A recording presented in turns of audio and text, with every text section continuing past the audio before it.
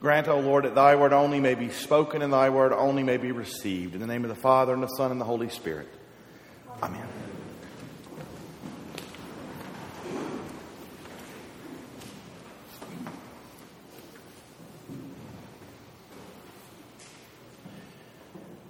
And making a whip of cords, he drove them all with the sheep and oxen out of the temple.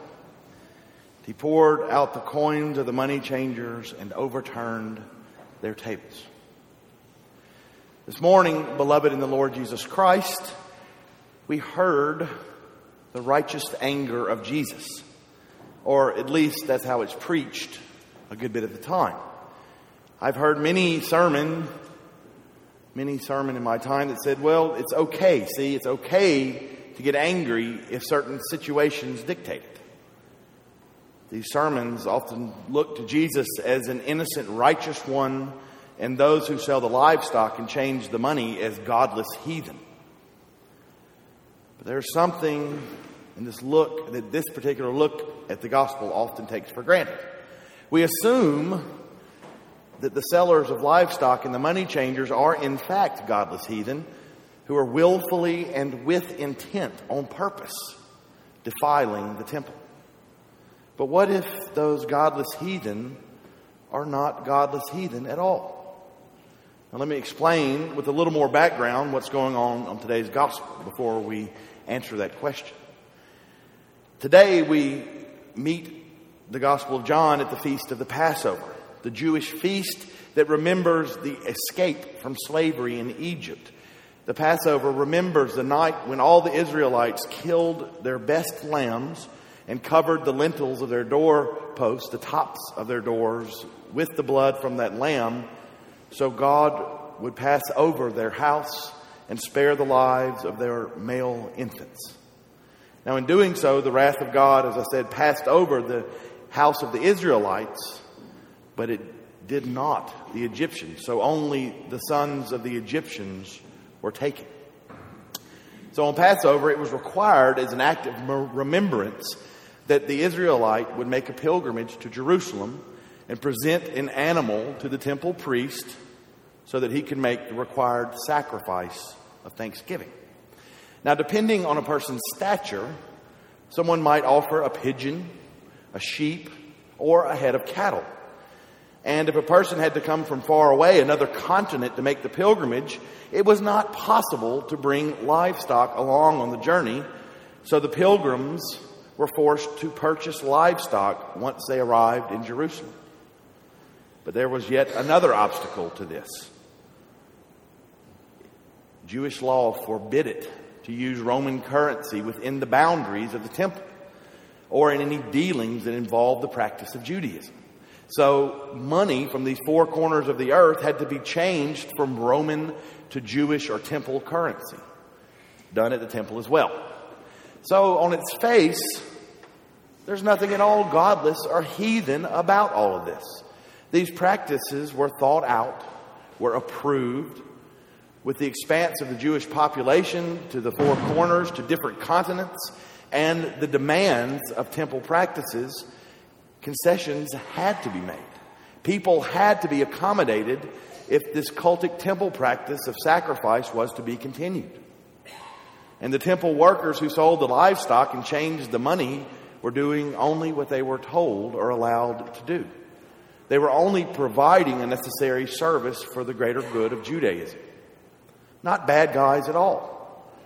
But yet Jesus turns their tables over and runs off their wild beasts, their livestock. Several interesting points arise. The most obvious point is that perhaps what Jesus was actually angered over was systemic. That is to say, Jesus was angered not at an individual or a group of individuals, but at the systems in place to maintain the practices of the temple. It was not that temple worship was evil. No. Jesus, time and time again throughout the gospel record, directs persons to the temple priest. Go show yourself to the priest.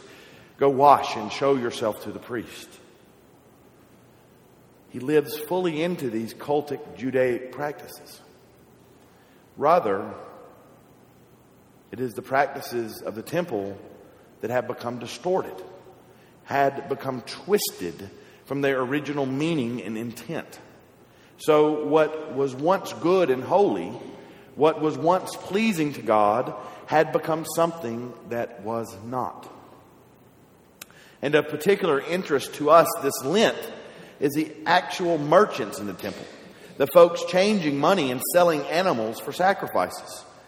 They too had become distorted, twisted from their original objective of providing a necessary service for the faithful.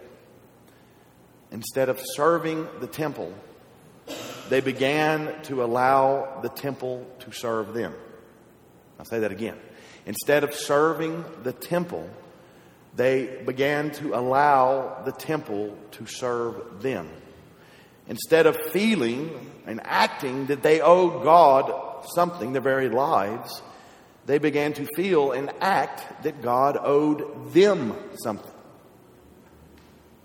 It became a place not of contemplation and prayer, but of commerce. So while they remained practicing religious folk, their idea of what true worship and service was began to get skewed. These people became self-serving instead of selfless servants. Now, what makes this so difficult is that it is hard to tell what's going on. These merchants in the temple were wrapped up in the heart of their faith. They were probably some of the more dedicated folks around if you saw them. And in being some of the more dedicated folks around the faith, they also were in greater danger of losing their own faith by distorting it and twisting it.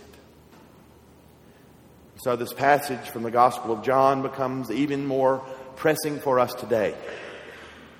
If the danger was present then, it is present now here among us. Ask yourself the question, do I owe God something when I come here? Or does God owe me something? Do I serve the church? Or does the church serve me? Now, I feel relatively certain that none of us are going to admit openly that we think the church should serve us and our needs first and foremost, perhaps only. Most likely, we will not even admit that to ourselves. For that matter, many people who think God, the church, owe them something do not even really know they feel that way. It's subconscious. It might take our Lord turning over a few tables, releasing the wild beasts for us to become aware of this at all. Something else for us to think on, questions to chew on this week. To answer this question, servant or served? Is church a priority in our lives? If it is farther down on our list of things we do, then church might have gone from a place where we be servants of the church to a place where the church serves us when we feel we need it, or when nothing else gets in the way. Do we look at worship, our time here, as an obligation to God? Or do we see it as a tool, an activity that makes us feel better, that meets our needs, that affirms us? Is the parish, is our common life and our common liturgy a springboard for ministries, first and foremost? Or do we expect ministries to be provided us from the church? Do we give to the church as you would give to God Himself?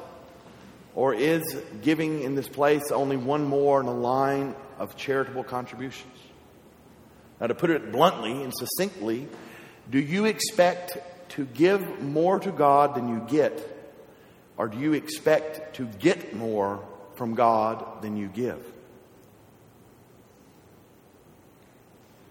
This whole idea of becoming like the merchants this morning is a very slippery slope, brothers and sisters. It is a fine line we walk between servant and served. Truth be told, we are at one time both the same and the other. We are both servant and ones who are served. So it is not that we drop off the edge of a cliff into an abyss of distortion. Rather, we slide down the slope into the mire, a lot of times unknowingly. Lent is the unleashing of the wild beasts in the temple. Lent is the turning over of the tables. Lent is supposed to awaken in us our true selves. Lent is supposed to cause us to look at hard things in our life and at the same time give us courage. Examine your souls this Lent. Think about the merchants in the temple in St. John's Gospel. Recall they were not godless heathen, but were faithful, near the heart of Jewish faith, near the heart of faith, yet fallen and distorted, most likely unknowingly. Do not shy away from asking yourselves hard questions. Do you seek to serve the church, or do you seek to be served by the church? My brothers and sisters, let us pray one and all that we have the grace of God and the courage to overcome those things which seek to drag us into the mire of those who sought to be served. In the name of the Father, and the Son, and the Holy Spirit. Amen.